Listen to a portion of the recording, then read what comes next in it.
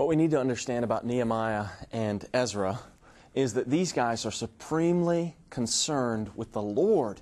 These guys care about God, and they care about God's glory. And what they've done is they've studied the Bible, they've studied the Torah, and they have discerned from the Torah what God's program is. And what God's program is He's going to indwell the temple in Jerusalem. He's going to install a Davidic king there. And then that Davidic king is going to rule from the perspective of the Torah. And he's going to enforce the Torah. And he's going to make it so that in Israel, people obey the law and they do what God has said. And then it's going to be realized what Moses said, that this good law that is given to Israel is going to be their glory. It's going to be their wisdom. When people see the way the Israelites live and they say, who has a God like you have, who's drawn near to you and given you such a superior law code as you have? And this is going to glorify the Lord for His wisdom, and it's going to radiate out God's glory. And Israel, as they rely on the Lord, this great God, this incomparably magnificent, saving and judging God, as they rely on Him, He's going to glorify Himself by giving them victory over all their enemies. And so the peoples around Israel are going to be subjugated to them, and then they're going to enforce the Torah over those peoples, and then those peoples are going to image forth the glory of God. And so it's as though radiating out from the temple in Jerusalem, the vision for the kingdom of God in the Old Testament is for God's glory to just swell and move out, and the Lord will be magnified as Israel righteously lives the Torah. Well, they can't do that if there's no temple. And that's why there's this great concern in Haggai and Zechariah to get the temple rebuilt. And they can't do it if the people don't know the law. And that's why there's this great concern in Ezra for him to study the Torah and do it and teach it in Israel. Well, if we've got the temple and we've got the Torah, well, still, if we don't have walls around a city in the ancient Near East, that city is vulnerable. That city is powerless against its adversaries, and it's going to remain a place that nobody wants to live. No one wants to live in a city where the walls are broken down, because it's like you make yourself a sitting target. You make yourself, you paint a target on your back, you put yourself in a prominent place, and then you basically say, hey, come plunder me. Come take what I have. I'm in this place of prosperity, this place of merchandise, this place that is somewhere that people go to buy and sell, but there's nothing here that's going to protect me from you. So marauding bands or raiders or whatever that comes along, anyone can come in at night because the walls are broken down. Any invader or raider or what have you, they can just come in, they can plunder the people, kill the inhabitants, and then move on, having enriched themselves. And so it's a dangerous thing for the walls of the city to be broken down. And we see in the book of Nehemiah that they have to choose by lot who's going to go into that city and live there, because it's dangerous to do that. And it's easier, it's safer to stay outside of such a vulnerable place because you're not noticed. You're not a sitting duck. You're not a target. And so people don't want to go up to Jerusalem and live there with the walls broken down. Well, this is bad because God's glory is supposed to be radiating out from Jerusalem. And that's not going to happen with the walls broken down. So Ezra and Nehemiah, they learn what God's program is. They know the agenda. They understand it. And they want to see it enacted. Not for their own glory, not for their own name's sake, for the Lord. They want God's glory to be seen. They want people to enjoy the goodness of living under God's law. They want people's lives to be protected and enriched and strengthened as they live according to God's Word. So Ezra and Nehemiah, they love God and they love people. And that's what drives them to do what they do. So look with me at Nehemiah chapter 1, and we read here the words of Nehemiah, the son of Hakaliah. Now it happened in the month of Kislev, in the 20th year. Back in Ezra chapter 7, he referred to the 7th year of King Artaxerxes. That's 458 BC. The 20th year, 13 years after 458, that takes us down to 445 BC. So that's where we are. 445, 446, 445 BC. Nehemiah doesn't immediately tell us who he is. And so this, Nehemiah is this high-ranking official, but he doesn't disclose that right away. What all we see about Nehemiah at the beginning is here in verse 2. Verse 1, he says, as I was in Susa, the capital. So we know he's in Susa. And then verse 2, Hanani, one of my brothers, came with certain men from Judah. So we know that Nehemiah is in Susa, the capital of Persia. And we know that he has a brother who has traveled back to Judah. Now, this was no little affair to travel back to Judah. It could take anywhere from 3 to 5 months to make this journey. So this is a significant commitment to make this trip. Think about taking the next 3 months of your life to travel, largely by foot, maybe by donkey or maybe by wagon, from one place to another. That's quite an undertaking. Most of us have a lot of other things that we plan to do in the next 3 months, and it doesn't include getting up from camp and walking all day long until you make camp again. And then you get up the next morning and you walk again until you make camp again. And 20 to 30 miles a day for 3 months. Maybe some of those days you get to ride a donkey or a wagon. Maybe some of those days you walk the whole day. But eventually, after 3 to 5 months, you arrive at your destination. That's a long trip, and it's a significant undertaking. And it would require, I think, a certain level of social mobility, because most of these people, they probably have dependents, they have wives, they have children, and so you've got to either provide for the people that you leave behind or be able to take them with you.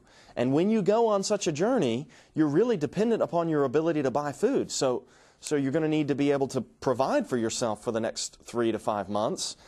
And so you're either going to need to be resourceful, really resourceful, and come up with food and water on your own, or you're going to need to have sufficient funds and sufficient means to acquire food and water on such a journey. So this tells us a little bit about who these guys are, but not a lot. And then Nehemiah asked them concerning the Jews who escaped, in verse 2, who had survived the exile, and concerning Jerusalem. And they said to me, the remnant there in the province who had survived the exile is in great trouble and shame. And here's why. The wall of Jerusalem is broken down, and its gates are destroyed by fire. So what you have are these large stone walls that have these wooden gates. The wooden gates have been burned, and the stone walls have been broken down. Nehemiah's response to this shows his concern for God's glory to radiate out from Jerusalem. He tells us in verse 4, as soon as I heard these words, I sat down and wept and mourned for days, and I continued fasting and praying before the God of heaven. So the book of Nehemiah is going to begin and end with prayer. Now, Nehemiah has already told us quite a bit about himself. He's in Susa, the capital. He has a brother of some means. He's supremely concerned for the kingdom of God, and that's evidenced by his concern for the city of Jerusalem. And he's a man of prayer. He's not self-reliant. He's not worldly minded. He's praying and fasting and weeping and mourning before Yahweh. Verse 5, Nehemiah writes, I said, O Lord Yahweh, God of heaven, the great and awesome God. Now what Nehemiah is going to do for us is biblical theology. He's going to tell us about God in the terms and categories derived from the Bible. So he goes on in verse 5, the great and awesome God who keeps covenant and steadfast love with those who love Him and keep His commandments. Let your ear be attentive and your eyes open to hear the prayer of your servant that I now pray before you day and night for the people of Israel, your servants, confessing the sins of the people of Israel which we have sinned against you. Now, Nehemiah is doing exactly what Solomon talked about in 1 Kings 8 at the dedication of the temple. When they're driven out of the land and they confess and pray to you here in heaven and act 1 Kings 8. And he's doing what Moses talked about back in Deuteronomy chapter 4, when Moses said, you know, you're going to go into this land, you're going to act corruptly, and I'm going to drive you into every nation under heaven. But from there you will seek Yahweh and find Him when you seek Him with all your heart. So Nehemiah is confessing his sin. He's seeking the Lord. He says in verse 7, we have acted very corruptly against you and have not kept the commandments, the statutes, and the rules that you commanded your servant Moses. So he's a man of the book. He knows what Moses has commanded. And he apparently knows not only the law of Moses, but also texts like 1 Kings 8, where Solomon prays at the dedication of the temple. And then he calls on the Lord to remember, verse 8, remember the word that you commanded your servant Moses, saying, if you are unfaithful, I will scatter you among the peoples. He's basically here going to quote Deuteronomy chapter 4, verses 25 through 31. Verse 8, but if you return to me and keep my commandments and do them, though you're dispersed beyond the farthest skies, I will gather them from there and bring them to the place that I have chosen to make my name dwell there. They, Nehemiah says, are your servants and your people whom you have redeemed by your great power and by your strong hand. O Lord, let your ear be attentive to the prayer of your servant and to the prayer of your servants who delight to fear your name, and give success to your servant today, and grant him mercy in the sight of this man. And now at last Nehemiah tells us who he is and who he has in mind. He says, now I was cupbearer to the king. So look at the three requests he's made of the Lord. Verse 8, remember the word that you commanded your servant Moses. Verse 11, let your ear be attentive to the prayer of your servant. And then in the middle of verse 11, give success to your servant today, and then grant him mercy in the sight of this man. So Nehemiah calls on the Lord to remember what he said to Moses, and then essentially to hear his prayer and prosper what he plans to do, which is he's going to seek help from this pagan king. He says he was the cupbearer to the king, and we need to understand what this entails. For Nehemiah to be the cupbearer of the king would mean that before the king drank or ate anything, Nehemiah would have tasted it, which means Nehemiah is risking his life every time the king has a meal. These kings, they could be poisoned, they could be assassinated in various ways, and they would employ people like Nehemiah, basically, to verify that they were not about to die as a result of food poisoning, a lot more serious than a stomach problem, death, or poisoned wine. And the way that the cupbearer would do this is by first sampling what the king had to eat. Now, just as today we talk about people who are the Secretary of the Treasury or the Secretary of State, and these people are more than secretaries. They're not just taking dictations and writing memos. These are powerful people. So also for Nehemiah to be the cupbearer, this would mean that he would be present at every one of the king's meals. And the king is not going to have somebody around him that he doesn't want to talk to. So Nehemiah is going to have a very significant advisory role in the presence of the king. And I suspect that if you're the cupbearer of the king, you probably have authority over all the kitchen staff and over most people who come and go in the palace, because you need that kind of authority. If you're going to make sure that you're going to live, you want trustworthy people working in the kitchen. You want reliable guards at the gates of the palace, making sure that people that don't need to be in the kitchen poisoning the food don't get into the kitchen to poison the food. So Nehemiah probably has a massive amount of authority there in the palace. So it's very significant. This would be like the second man in command over all the kingdom, being a devoted student of the Bible who loves God's kingdom and is going to use his influence with the king to advance God's kingdom. So this is massive that Nehemiah is in this role. So he goes before the king and he makes known his request, and he asks. The king says in verse 4, What are you requesting?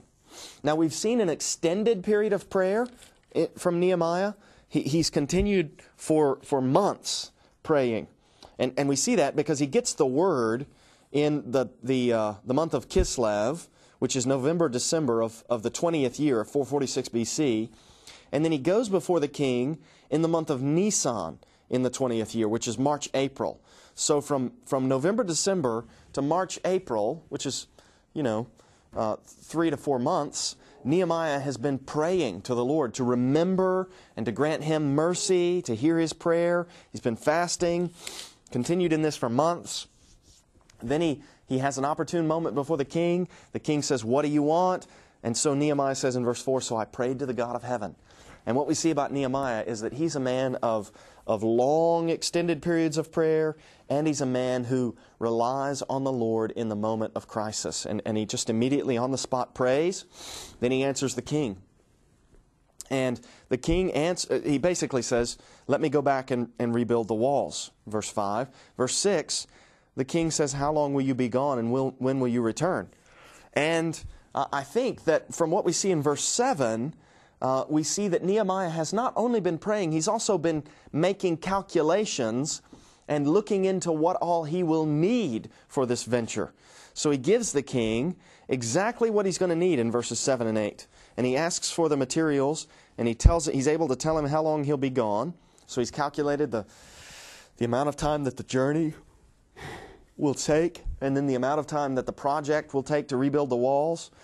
And he's able to give the king all this information on the spot. And then he comes to Jerusalem, and he's got these two opponents in verse 10 of Nehemiah 2. But when Sanballat the Horonite and Tobiah the Ammonite servant heard this, it displeased them greatly that someone had come to seek the welfare of the people of Israel. So these two guys, Sanballat and Tobiah, they're not happy that somebody's going to seek the welfare of the people of God. Nehemiah comes in, and you can read this narrative. He goes on a covert inspection mission at night, and he doesn't declare yet what he's come to do.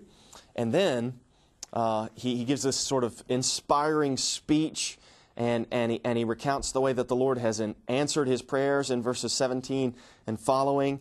And the people respond in verse 18 of Nehemiah 2, "Let us rise up and build." So they strengthen their hands for the good work. So the people are encouraged by the answered prayers that Nehemiah recounts to them in verse 18, and they respond to his call, and they're ready to rebuild. But, verse 19, opposition from Sanballat and Tobiah, same kind of opposition that we saw in the book of Ezra. They, in verse 18, jeered at us and despised us and said, "What is this thing that you are doing? Are you rebelling against the king?" It's a subtle but inflammatory kind of insinuation. And they're trying to suggest that if you really know what's good for you, you'll stop this. Because if you don't, the king might get word, because someone might tell him, and I have a good idea who that someone might be, about what you're doing. And this looks like rebellion. And that could be dangerous for you. Verse 20, Nehemiah says, "The God of heaven will make us prosper, and we, his servants, will arise and build. But you have no portion or right or claim in Jerusalem." So Nehemiah's confidence is in the Lord. Notice how Nehemiah doesn't say, "Look, I know the king and the king trusts me." No, Nehemiah says, "Look, we're serving God, and he's going to protect us." Nehemiah is a man of faith. Chapter 3 tells us who all arose to build and where all they built. And then in chapter 4, we get more opposition from Sanballat and Tobiah, and they're mocking. And in Nehemiah chapter 4, verses 4 and following, Nehemiah prays a prayer against these opponents. So he says in verse 4, "Hear, O our God, for we are despised.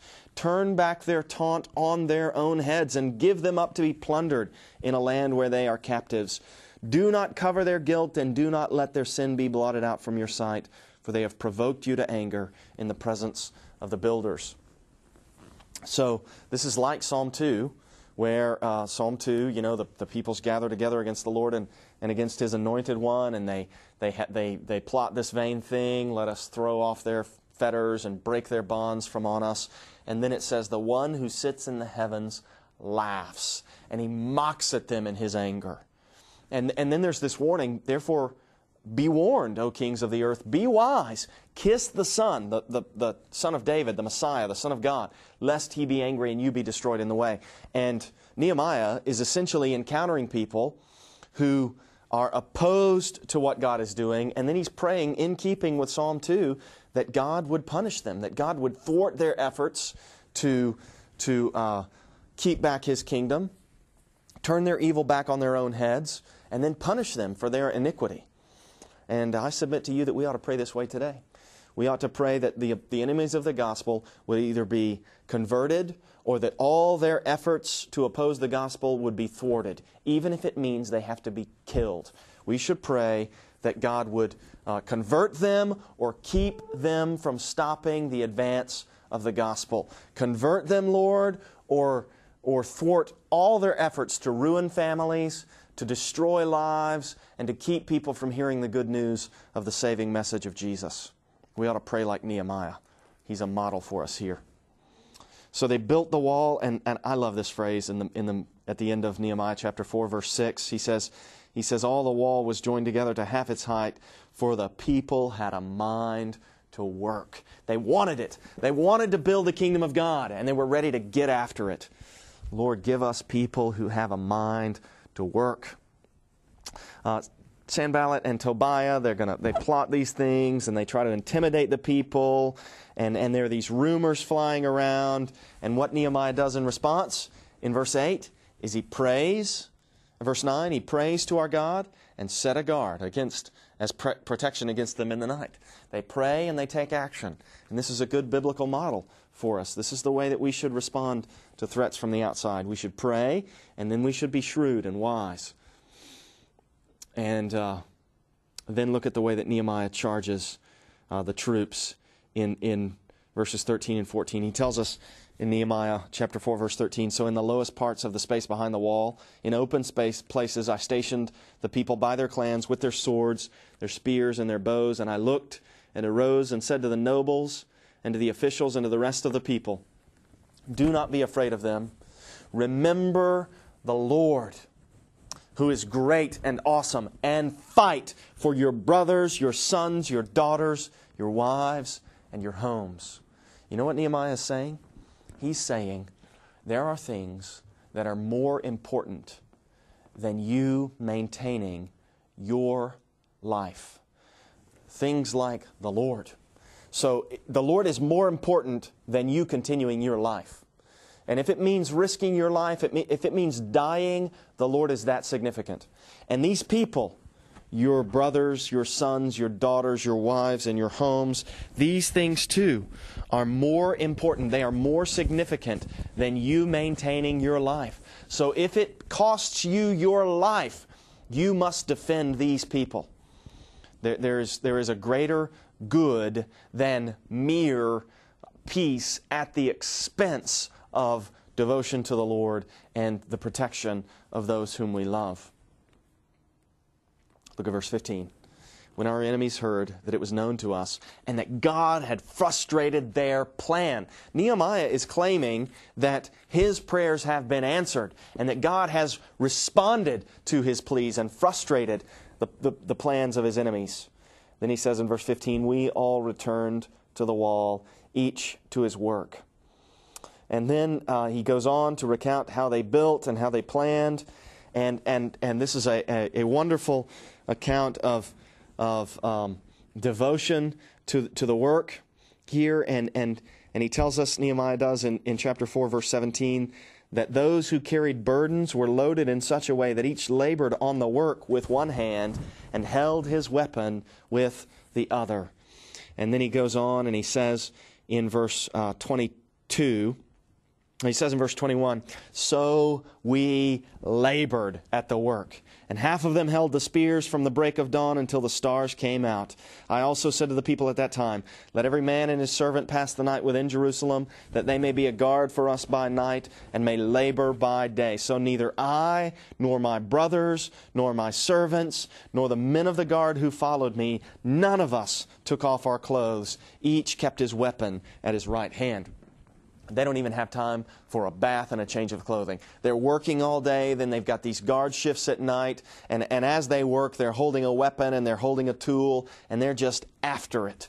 And I love that depiction, and I love the way that it communicates what we're after today. And when I read this passage, I often think of the students who are at this seminary and other seminaries like this one, because so many of you, you're holding down a full-time job, and you're caring for your family, and you're working at school to serve the Lord, and you're seeking to build the kingdom of God, just like Nehemiah was, not by building a physical wall, but by making disciples. And as you study and as you prepare, you're readying yourself. You're giving yourselves the tools and the equipments to build the kingdom, to build the temple, which is made up of disciples, people who are indwelt by the Holy Spirit. And so I want to encourage you, be like Nehemiah and this crowd of people who had a mind to work. And be encouraged that you're not the first person to labor by day and then do guard duty by night. You're not the first person to hold the weapon in one hand and the tool in the other. Give yourself to this work. It is bigger than you are. It is greater than you are. And we are praying for you, and we are praying that the Lord will use you to make disciples and to build His kingdom in our day. So the people had a mind to work. And then in chapter 5, Nehemiah encounters Jews who are oppressing other Jews. And maybe I've done this at other points in this semester, but what's going on here is you have wealthy Jews who are taking advantage of Jews who are less economically advantaged, poor people, and they're exploiting them. Now, what I want to observe about a passage like this is that Nehemiah is not addressing economic injustice among the Ammonites, right? And he could care less what Tobiah and his crowd do with their money. And Nehemiah is not over in Susa lobbying for the relief of the poor. No, in Nehemiah, now I'm not saying he's not a just man, and I'm not saying he's not concerned for the poor, but what we see in Nehemiah chapter 5 is Nehemiah concerned for the people of God. And the regulations on financial dealings that he imposes here are drawn straight from the book of Deuteronomy. The book of Deuteronomy says to Jews, and Leviticus, these books say to Jews, you're not to exact interest from your fellow Jews. If you want to take interest from the Canaanites or some other nationality, fine. But you don't take interest from your fellow Jews. That's what's being abused here.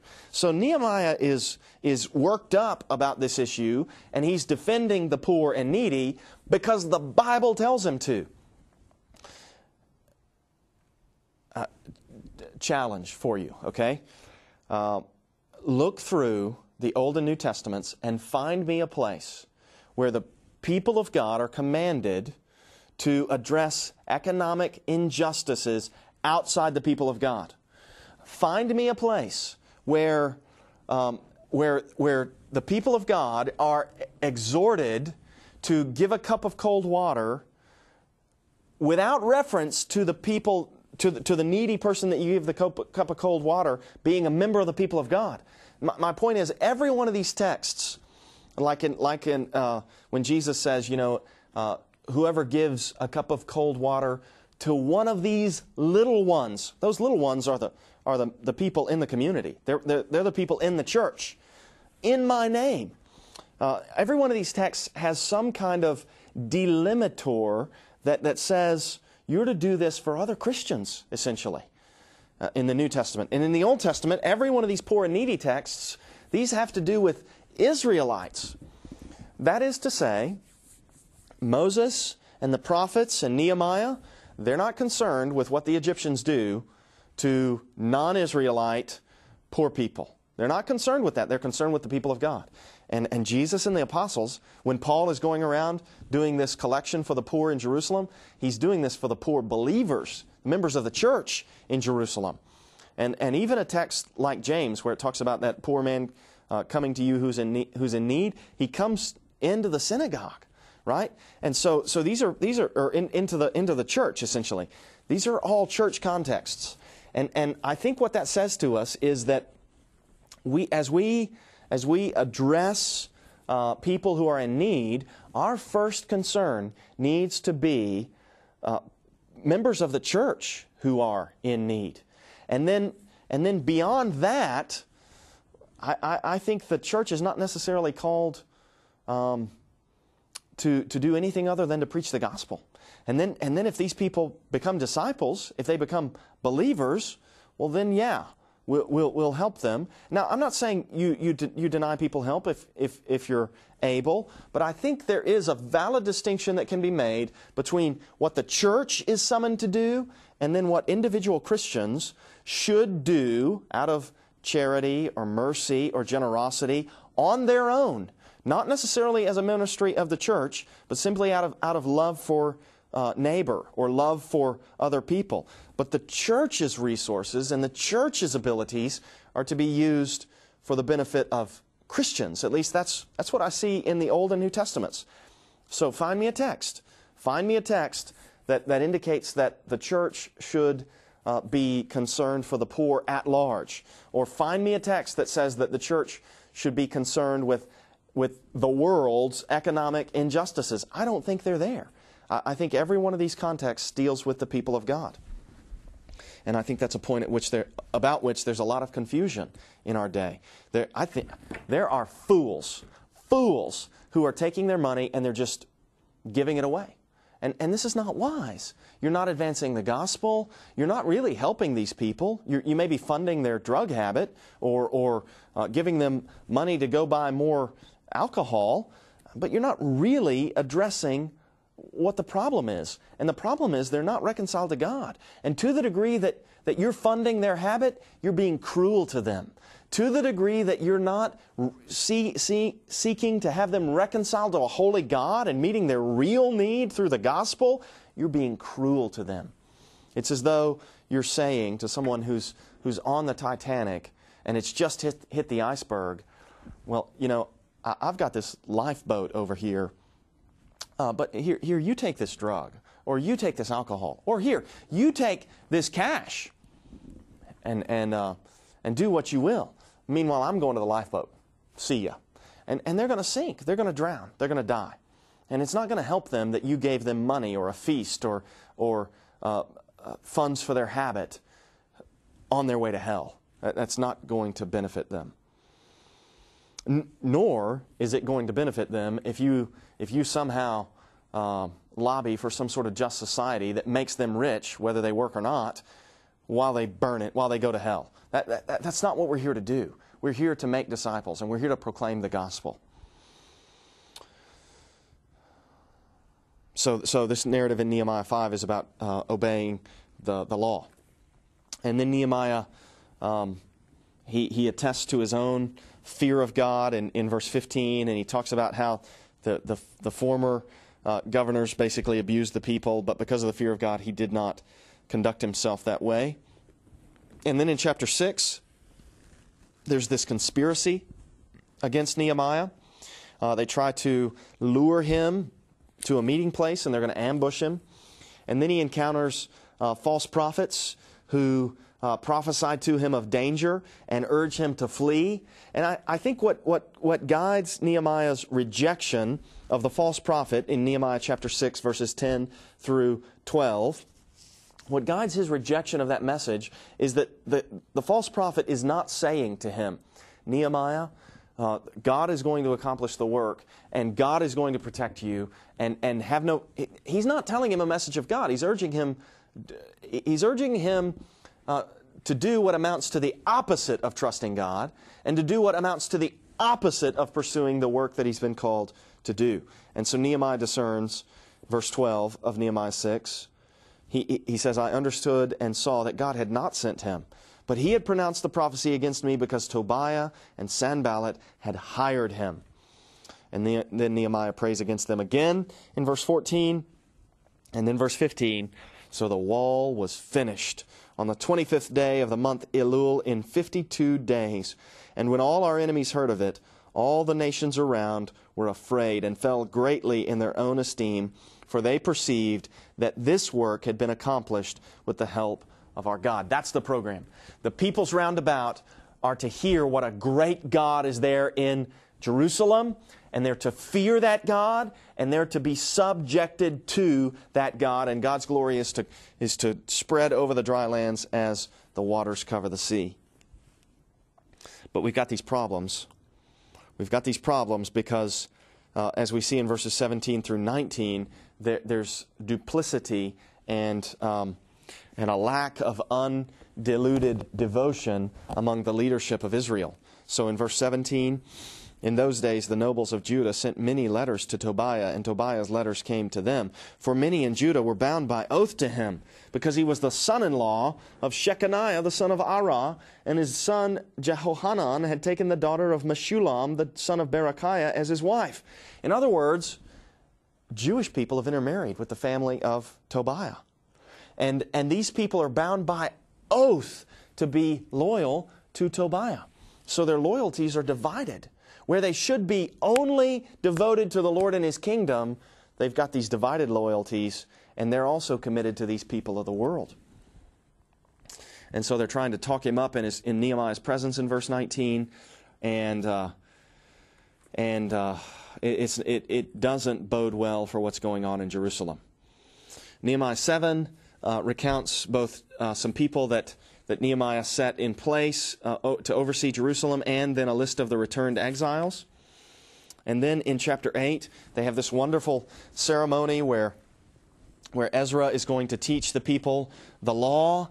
And then in response to the hearing of the law, the people confess their sin in Nehemiah 9, and it's as though revival is breaking out. It's as though they've heard the Bible and they're responding to it, and they're confessing their sin, and they're confessing God's greatness, and they're calling on Him to do what He has promised. And then they make a covenant to renew their devotion to the Lord and to obligate themselves to the Lord. And look at what they commit themselves to in Nehemiah chapter 10, verses 30 through 32. They say, we will not give our daughters to the peoples of the land or take their daughters for our sons. So we're not going to intermarry with these people. Verse 31, if the peoples of the land bring in goods or any grain on the Sabbath day to sell, we will not buy from them on the Sabbath or on a holy day. And we will forgo the crops of the 7th year and the exaction of every debt. We're not going to intermarry. We're going to keep Sabbath, and we're going to keep the sabbatical years. Verse 32, we also take on ourselves the obligation to give yearly a third part of a shekel for the service of the house of our God. So we're going to keep the temple. We're going to keep maintain the temple's upkeep. This amounts to a promise to fulfill all of the Torah. These are just representative aspects of the Mosaic Law, and they're basically saying we're going to do the Torah of Moses. We're renewing our commitment. They commit themselves to this willingly, and then we see that they fail. But first, there's this wonderful celebration where they dedicate the law in Nehemiah 12, and they have this glorious procession where they have one almost like a parade, like this troupe of singers and choirs that's led by Nehemiah, and then this other troupe that's led by Ezra, and they make their ways around the wall, and then they're marching on top of the wall, and then they join together at the temple, and they praise God, and the songs of praise and thanksgiving go up to Him. And then in Nehemiah 13, he talks about how he's gone back to Babylon. And so look, for instance, in Nehemiah chapter 13, verse 4. Now before this, Eliashib, the priest, who was appointed over the chambers of the house of our God, and who was related to Tobiah, prepared for Tobiah a large chamber, where they had previously put the grain offering, the frankincense, the vessels, and the tithes of grain, wine, and oil, which were given by commandment to the Levites, singers, and gatekeepers, and the contributions for the priests. While this was taking place, I was not in Jerusalem, for in the 32nd year of Artaxerxes, king of Babylon, I went to the king. And after some time I asked leave of the king and came to Jerusalem. And then I discovered the evil that Eliashib had done for Tobiah, preparing for him a chamber in the courts of the house of God. So this is just astonishing. This is just amazing. Nehemiah, in the 32nd year of the king, he tells us there in Nehemiah chapter 13, verse 6, which that is going to be in 434 BC. So earlier, in Nehemiah chapter 1, verse 1, he had told us that in the 20th year, he had come to Jerusalem.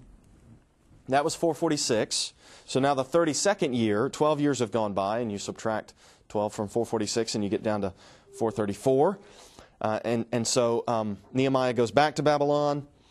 And while he's gone, this guy Eliashib, who's over the temple, sets it up so that the enemy of the people of God, Tobiah, this guy that tried to keep them from building the walls, this guy that tried to keep Nehemiah from accomplishing his mission. He even tried to kill Nehemiah. They give him a place to live in the temple. It's amazing. It is just astonishing. You have a clear enemy of God and His kingdom who is living in the temple. And Nehemiah's response is Christ-like. You remember what Jesus did when He came into the temple and he saw the merchants that didn't belong there and He drove them out, He cleansed the temple? That's exactly what Nehemiah does in Nehemiah chapter 13, verse 8. He tells us, I was very angry, and I threw all the household furniture of Tobiah out of the chamber. Then I gave orders, and they cleansed the chambers, and I brought back the vessels of the house of God with the grain offering and the frankincense. So Nehemiah's anger is righteous indignation. It's concern for the glory of the Lord. And Tobiah doesn't belong there, so Nehemiah throws him out. This is great. This is wonderful. And then he rebukes the officials. And he says in verse 11, why is the house of God forsaken? And then in verse 15, he says, in those days I saw in Judah people treading wine presses on the Sabbath day. They're not keeping the Sabbath like they committed themselves to. So he rebukes them for this. And then he enforces the word. And look at what he says in verse 18. This is why he's concerned about this. He says, did not your fathers act in this way? And did not our God bring all this disaster on us and on this city? Now you are bringing more wrath on Israel by profaning the Sabbath. In other words, isn't this what got us exiled? And we're doing it over, we're doing it again, and we're going to get exiled again. And then, down in verse 21, we read, in those days also I saw the Jews who had married women of Ashdod, Ammon, and Moab. And half of their children spoke the language of Ashdod, and they could not speak the language of Judah, but the language of each people. What's the problem with that? The problem with that is they can't read the Bible. If you don't know Hebrew, you can't read the Bible. And the fact that these Jews who have married these foreign women, the fact that they're not bothering to teach the children the Bible says to us, those foreign women haven't converted to the worship of Yahweh. And these are not instances where people are being redeemed from the nations. These are instances where Jews are becoming, they're intermarrying with the nations, and they're becoming like the nations. They're forsaking the Lord.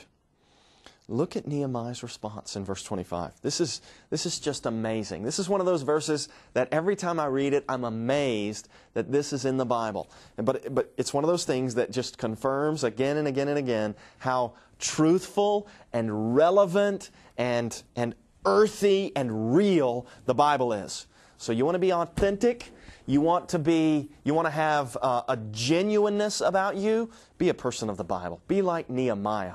Look at what Nehemiah 13:25 says.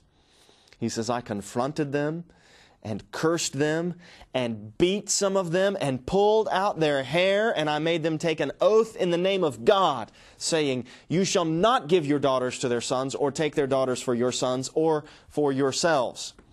The reason, verse 26, did not Solomon, king of Israel, sin on account of such women? Among the many nations there was no king like him, and he was beloved by his God, and God made him king over all Israel. Nevertheless, foreign women made even him to sin. Shall we then listen to you and do all this great evil and act treacherously against our God by marrying foreign women? Aren't we going to get exiled for this if we do this again? Now, when he confronts them and cursed them and beat some of them and pulled out their hair, I don't think we're to understand that Nehemiah felt the freedom to utter expletives. That's not what's going on here. I think this is a curse that amounts to him saying, God is going to damn you. I think that's the kind of curse we have here. Not the kind of curse that we think of, that you see in the movies that are rated R for language. That's not what he's talking about. Nehemiah is a man of God. And when he curses people, he's calling down curses from the Lord upon them. And when he beats them and pulls out their hair, I think it's as though he's enacting the mourning that they should engage in for the sins that they've committed. So this is not just a blind rage that flies off the handle and starts flowing with dirty language. No, that's not what this is. This is a deeply religious calling on God to act against these infidels, and then a physical enforcing against these infidels what they ought to do themselves. Back when Ezra mourned the people of God, intermarrying in this way, he tells us in Ezra 9:3 that he tore his garment and his cloak and pulled hair from my head and beard and sat appalled. That's the kind of pulling out their hair that Nehemiah is doing here. Nehemiah is sort of doing an enforced mourning exercise. It's as though they're not beating their breasts over their sins, so he's beating them for them. And they're not pulling out their hair, so he pulls out their hair for them to communicate to them the severity of the evil of what they're doing. And the curses go the same way. God is going to curse you for this, is essentially what he's saying, probably in stronger language. And again, this is out of concern for the Lord and his people. Look at what he tells us in Nehemiah 13:28. One of the sons of Jehoiada, the son of Eliashib the high priest, was the son-in-law of Sanballat the Horonite. So the high priest's son has married the daughter of Sanballat. So Nehemiah says, therefore I chased him from me. So he drives him out. He drives him out. And then he prays, remember them, O my God, because they have desecrated the priesthood and the covenant of the priesthood and the Levites. Thus I cleanse them from everything foreign, and I established the duties of the priests and Levites, each in his work, and I provided for the wood offering at appointed times and for the first fruits.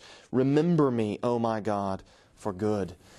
Nehemiah begins and ends with prayer. That prayer at the end, this is not just a self-focused, self-interested prayer.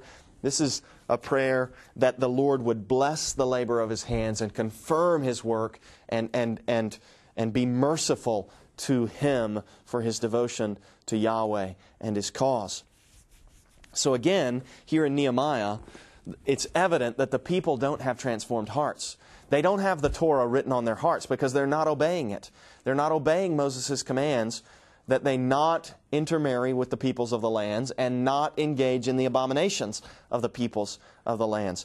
And this is problematic because God's glory is to advance through the righteousness of these people. And these people are not righteous. They're not even concerned with the Lord. They're not even concerned enough with the Lord to keep the enemies of God from living in the temple. They're not even concerned enough with the Lord. The high priest is not even concerned enough with the Lord to keep his own son from marrying the daughter of the enemy of God and his people. That is an indication of radical apostasy within the people of God. So it's a tale that is much like what's happening in our day. It's a tale of people who are seeing prophecies fulfilled. They're seeing they're seeing prayers answered, and they're faithfully pursuing revival and renewal and the Lord's glory, and they're confronted by faithlessness in their own ranks and opposition from the outside. That's exactly what happens in churches today. The book of Nehemiah is not about the building program that your church wants to initiate. It's not about a bigger and better building. It's about the people of God. It's about God's glory being advanced through the faith working through love produced righteousness that the people of God live out in obedience to the Scriptures. That's what Nehemiah is about. So if we want to be genuine and authentic, we've got to be rightly related with God. To be genuine, to be authentic, is to recognize that the most important thing in the universe is the Lord. And if you pursue some kind of authenticity or genuineness that disregards the word of the Lord, you're not being authentic. You're being false. And you're posing for the world against the one to whom authenticity really matters. And you ought to be authentic to the Lord, not authentic to the world. Who cares what the world thinks? It's the Lord who matters. Who cares what these cool, faddish people think? It's the Lord who matters. And it's to our own master that we stand or fall. So you want to pursue authenticity? Be a student of the Scriptures. You want to pursue authenticity? Be supremely devoted to God and His kingdom. You want to pursue authenticity? Be one who makes disciples by preaching the gospel that you have to repent of your sins and believe in Jesus in order to be saved. That's how you pursue authenticity. That's how you build the kingdom.